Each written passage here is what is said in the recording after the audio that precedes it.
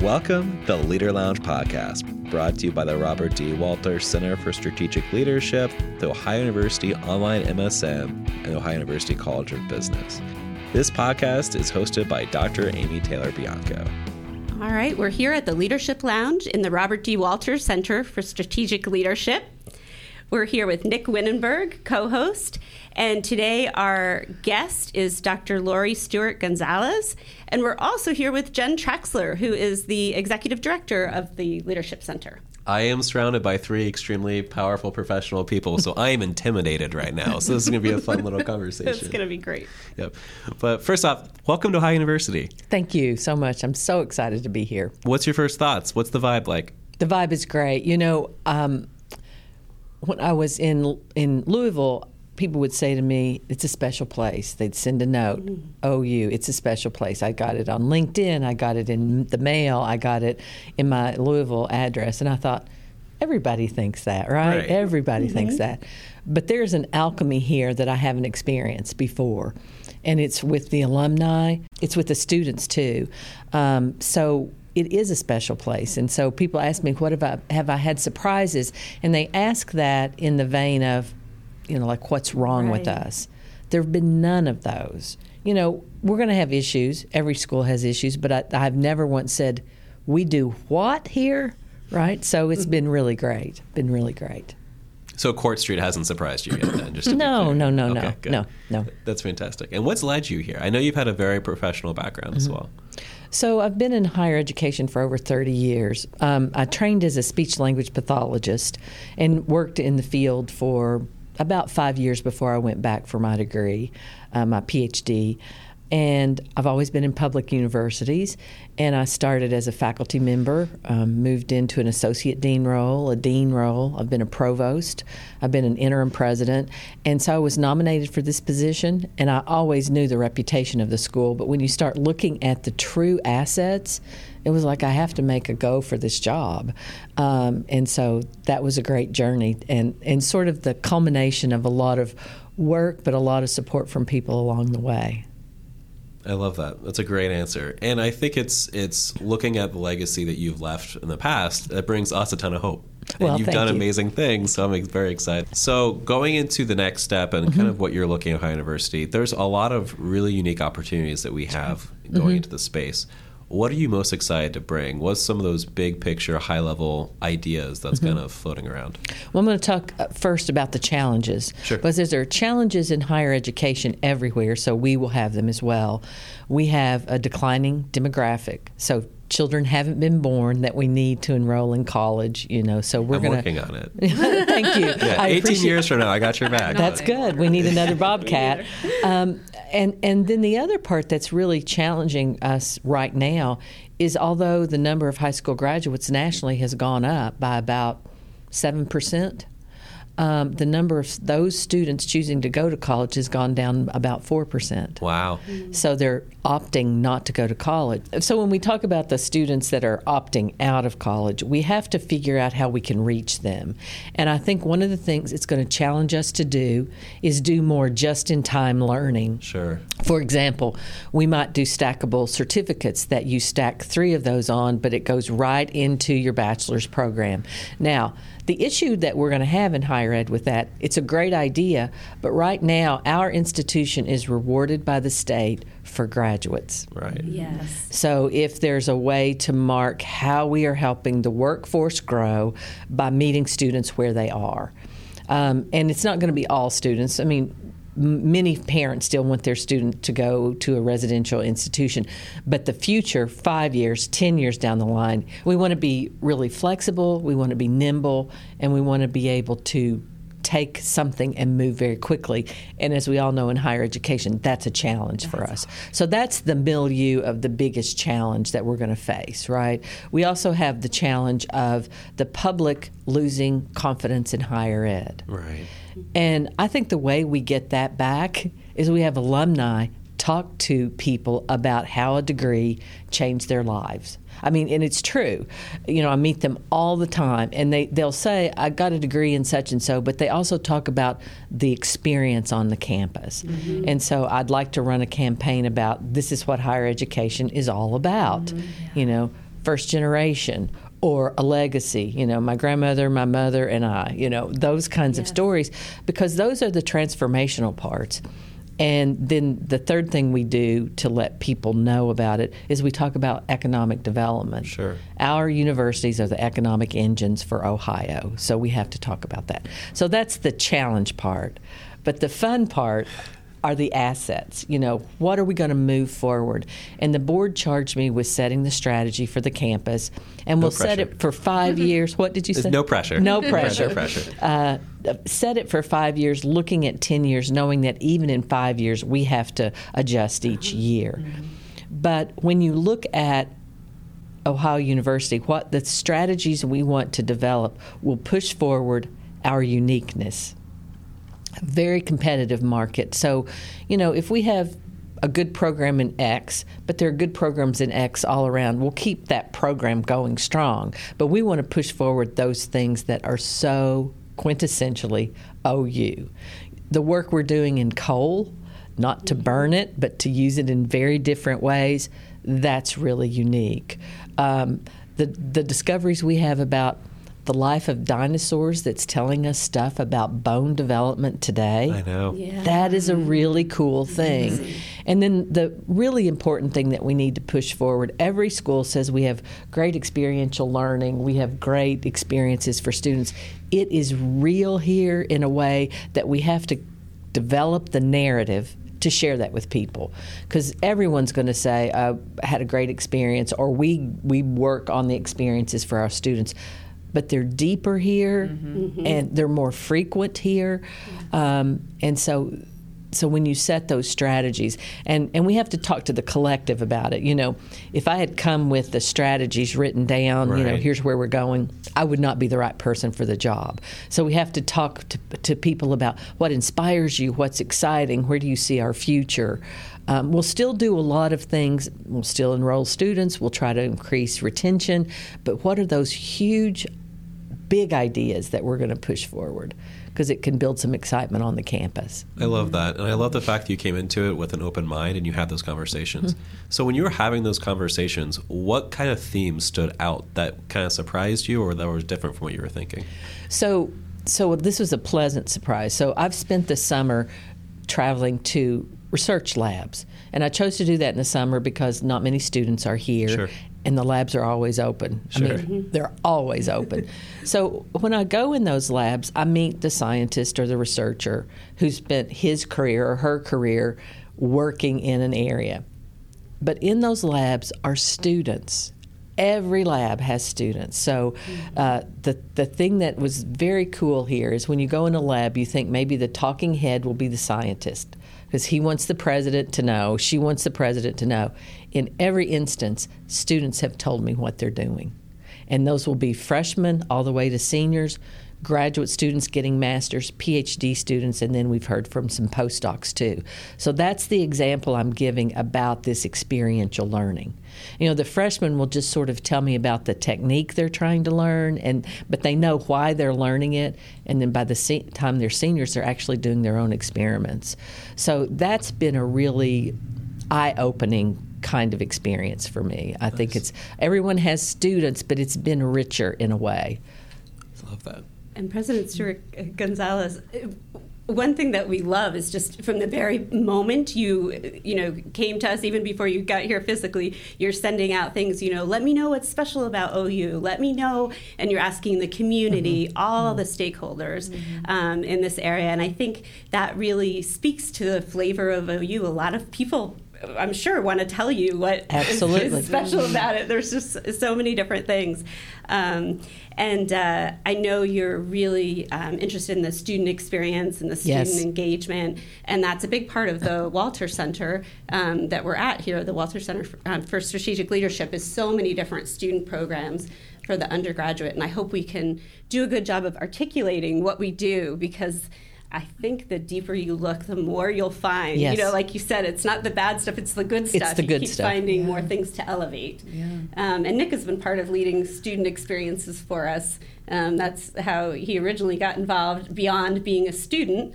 I appreciate that, Dr. B. Yeah, and we do the fireside chat and different things in the MSM program to really engage everyone. Right. And especially when you're doing an online program, that's always been the focus of how do you bring in the community aspect of it. So it's been fantastic to kind of explore that as a learning opportunity. But there's just something different about Ohio University students. And I really think that's why you see so many multi-generational students as well, is because there's this built-in grit or something different. Have you been able to put your finger on it? No? Okay, good. No, I'm glad it's not just me. But I've observed it, and so I'll be anywhere, sitting down to lunch in a little restaurant in Columbus, and I'm with my chief of staff, Carly Leatherwood, and she has on an Ohio University shirt. The fellow sitting beside us, not at our table, says, "Go Bobcats." Well, then you find out he's an alum. He's going to talk to you for 30 minutes. He rode motorcycles with Hugh Sherman. I mean, and it's uncanny for me, the passion that the alumni have. So, always I would hear, no matter where I've been, I'm an alum, blah, blah, blah, I loved it. But a lot of times the connection with the universities around athletics, if you're in a Power 5 school, it's athletics that brings the alumni back. And we have that here, but not at the same level. So other things bring our alumni back. I just met a set of twins walking through. They graduated in the 80s, and he had married one of her friends. So there are three of them going and they're going, was that here this? And was this wide? And so I stopped them to see, if they were alums, to say hello. So it's really great.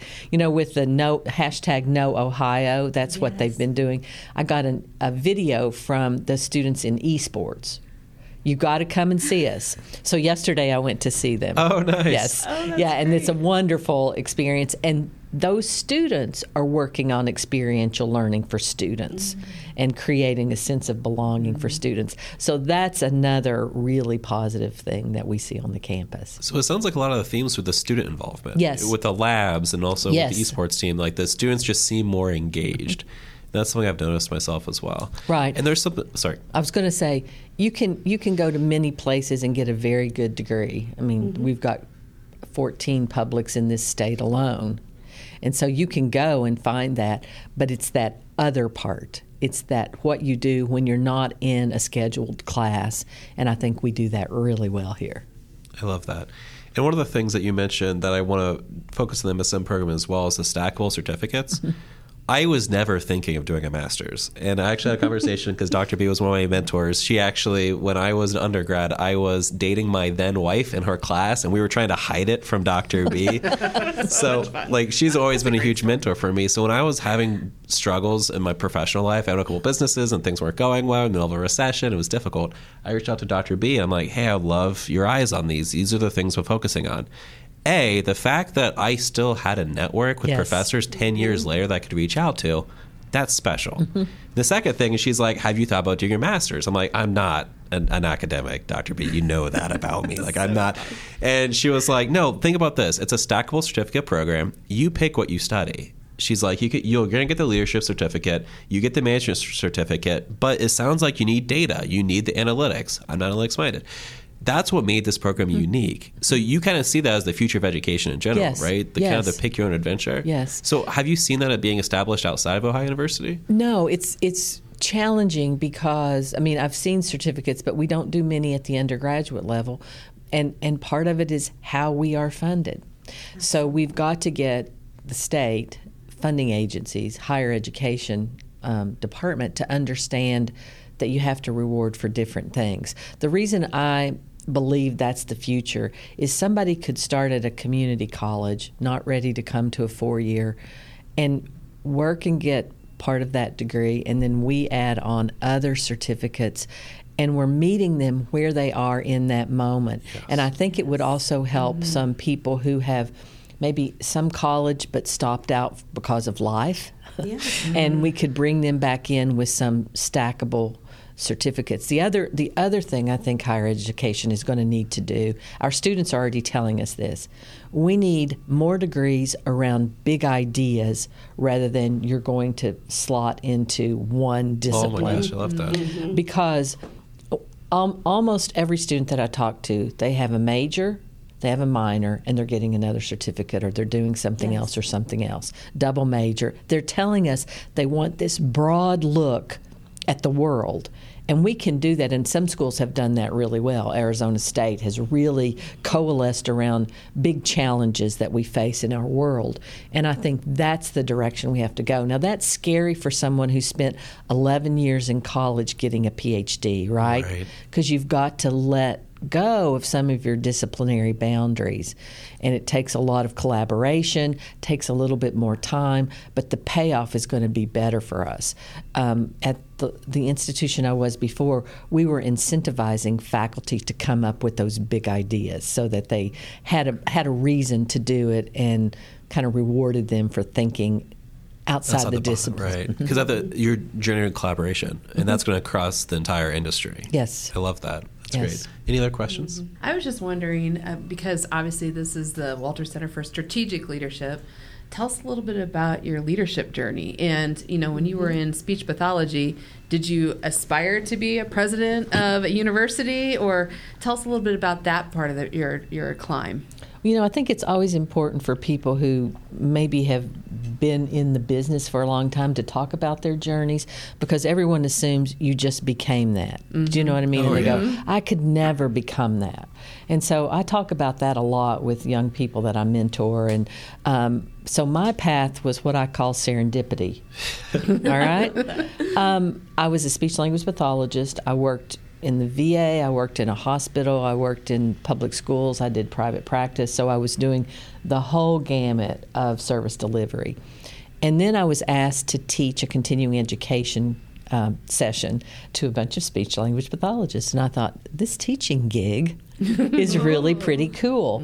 And so I started working part-time supervising students at Eastern Kentucky University. Nice. Great university. And this was all after my master's. And one of the faculty members there had been my mentor as a master's student. And she was moving to the University of Florida, and she said, you should get a doctoral degree. So I sort of stumbled into that. You stumbled into a doctorate. Oh, we all do that sometimes. Happened to me once, actually. Yeah, I'm actually... And so then I started a journey in higher ed. And what my assistantship was during my graduate program, I was the assistant to the chair of the department. So many times individuals in my program supervised students as their assistantship. Well, I was in administration, and I loved it. So, I move on to be an assistant professor, an associate professor, and I was asked to do an internship in the dean's office. Serendipity. Sure. And my job was to help with the strategic plan, get us ready for our regional accreditation visit. And then after that was over, they said, well, why don't you be an associate dean? and then I became the dean of that college and was the dean for 7 years. And then the provost at the time said, you're ready to be a provost. So it wasn't, I never had a chart. It was really, I always made myself be open to all opportunities. So you just don't lock into one thing, and you try to learn as much as you can. And because I did that, it served me well in the long run. It really did serve me well. That is exceptional, and that's why I think one of the things we try to work with our students on is just because you're locked into one role or one discipline, the whole interdisciplinary, taking the road less traveled, yes. Don't have your life so planned out that you don't take those opportunities that you never even thought of. So I think that was putting an exclamation point on what we've been trying to espouse with a lot of our students here too. Well, before I went back for my doctoral degree, so I'm in a small town, and I would volunteer for this, and I'd say yes to this, and I'd help lead the health fair, and I'd do this. Who has that and problem? my dad would ask me about it, and I'd say, Dad, this is going to look really good on my resume. And finally, after some years, he said, Lori, you need to start getting paid for some of the things that you're putting on your resume. But that was just being open to opportunities. I think if you can do that, that's great. But I have to say there are other people, and I've been in leadership programs with them, that charted their path. 2 years here, 3 years here, in 7 years I'm going to be. And for some of them it was going to be a college president, and they were. So you have to value both paths. But I think the serendipity path is one people think that they're not as focused, but it's really a great journey, I think. What's that openness to experience, right? That openness to that next opportunity. Yes. And can I ask you kind of a personal question about that as well? So looking at that and always being open to opportunities, that can burn people out pretty quick, right? Especially if you're like, yeah, of course I'll do that. Of course I'll do that. Then you're volunteering 40 hours and you're working 40 hours and it turns into this thing. So how did you pick what was going to be the opportunity you invest in versus not? Well, I tried to get something that I would have some kind of passion about. But I will tell you, at one time I had on my computer screen a little piece of paper that said no. All right? Oh, yeah. It's the hardest word there ever was. So it was like, think about this, and is this something you really want to do? Mm-hmm. You know, you do things because you want to help somebody, but if it's going to be a lot of like psychic energy and all that, maybe not do it, because that is a real issue. And when I was dean, I met with all our faculty members who'd not yet made tenure, who were not yet tenured. And they would bring the whole range of things they were asked to do, and we would discuss which ones might move them further down the line. Oh, I love that. And sometimes it might be something they really thought would be fun, but I said, this is going to take this many hours. Can you do that and still do these things that'll move you forward? And I thought that was a good way for them to learn how to suss out, I should do this. I can say no to that thing, because we are, you know, we always want to learn, and we think we ought to just jump into everything. So that's a really good question, and something I think we need to let young people know they don't have to do that, right? One of the things that we have in the center is we do a lot with 7 Habits of Highly Effective People, especially for our undergrads. And with that, from a principle-centered leadership perspective, understanding what's most important to them. Right. And one of my favorite Covey quotes is, it's easy to say no when there's a deeper yes burning inside. Oh. So when they identify what's most valuable to them and what their course is going to be, when somebody does come up with an opportunity, I'd love to help you. However, it's not in alignment with where I'm trying to get myself. And so I think you just put a great example onto that. Yeah, I have a sticky note on my computer that said dedicate or delegate, right? And that was, I'm like, can I dedicate my energy to this? And I was always saying yes, but Alex is one of my mentors, and he was like, you gotta stop, right? So figure out when to delegate and pass that off and say, it's not my deep burning yes. We need to pass this off. So if I have one more question, then pass back. But looking at that, is there any other advice that you would give to undergrads? Because it's kind of an unprecedented environment coming in post-COVID, and everything's kind of changing. Right. What major advice do you have for undergrads entering the university? So this is the advice I give almost every time I speak to them. And this is, I just welcomed the international students just this week. And it's make sure you go deep into your discipline and study. I mean, that's why you're here. But that in and of itself is insufficient in my view. Get out, get engaged. I told the international students, don't go to the cafeteria and get your food to go and take it back. Sit down, make sure you meet somebody else, somebody that's different than you, that you can have that conversation. And then the other piece of advice I give is the strongest people with the greatest resilience are those that ask for help. And some of the students were just shaking their head like that gives you permission to say, I am strong, I'm resilient, I know I need help. And that can be mental health services. And I tell them, if you just aren't feeling like you usually feel, just get checked out. Just go talk to somebody. If your studies are you're struggling a little bit, don't think you'll pull an all-nighter and pull the test out of the bag. Go and talk to somebody. And so, you know, we really want to say it's more than surviving. We want you to thrive. You thrive by asking for help when you need it.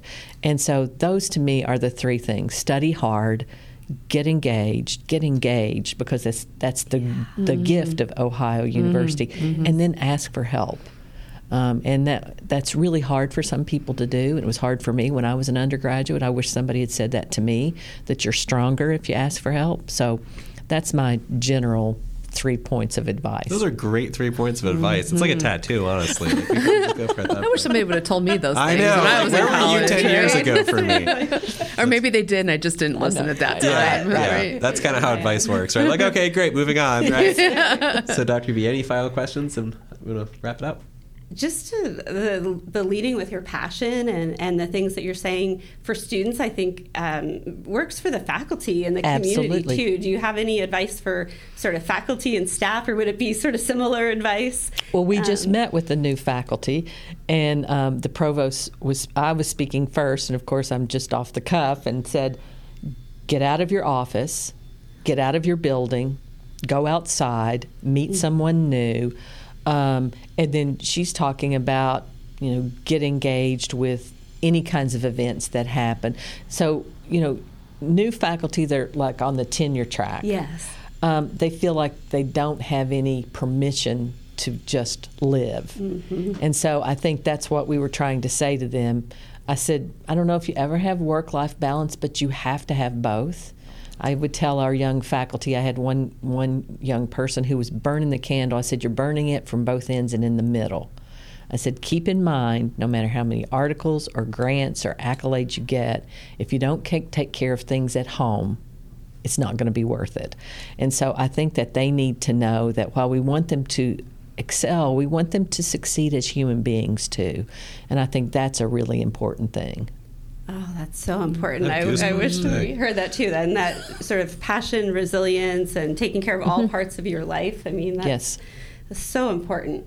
So important. So I want to thank you, President Stuart Gonzalez, for being with us today, for giving us your kind of formula and advice for thinking about some of the issues that we face, both individually and as a community, and then for soliciting everyone's input and feedback as you go forward. It's a pleasure and an honor to have you here at the Walter Center for Strategic Leadership with our director, Dr. Jen Traxler, and co-host Nick Winenberg. Thank you. I do have one final question. This is with the outtakes. And Dr. B knows where this is going for sure. I know. If you were a Disney character, which would you be and why? He's obsessed with this. Which would it be and why? It's my favorite question of all time. I know a staffing company. If you don't every know, person. Totally no, well, I'm not a princess, so can I say that? I know what I'm not. I'm not a princess. I might be Moana. Really? Yeah, just go and just do it. And follow the wind kind of thing. Yes. I love that. Great answer. I love that. I find myself being drawn to Moanas too, so I'm glad on a professional level you were also Moana. So that's fantastic. Is there anything that we missed in the conversation you want to highlight or focus on differently? No, but I really love this whole program now that I've learned about it, because it's one of those things that students are learning all sorts of skills along the way.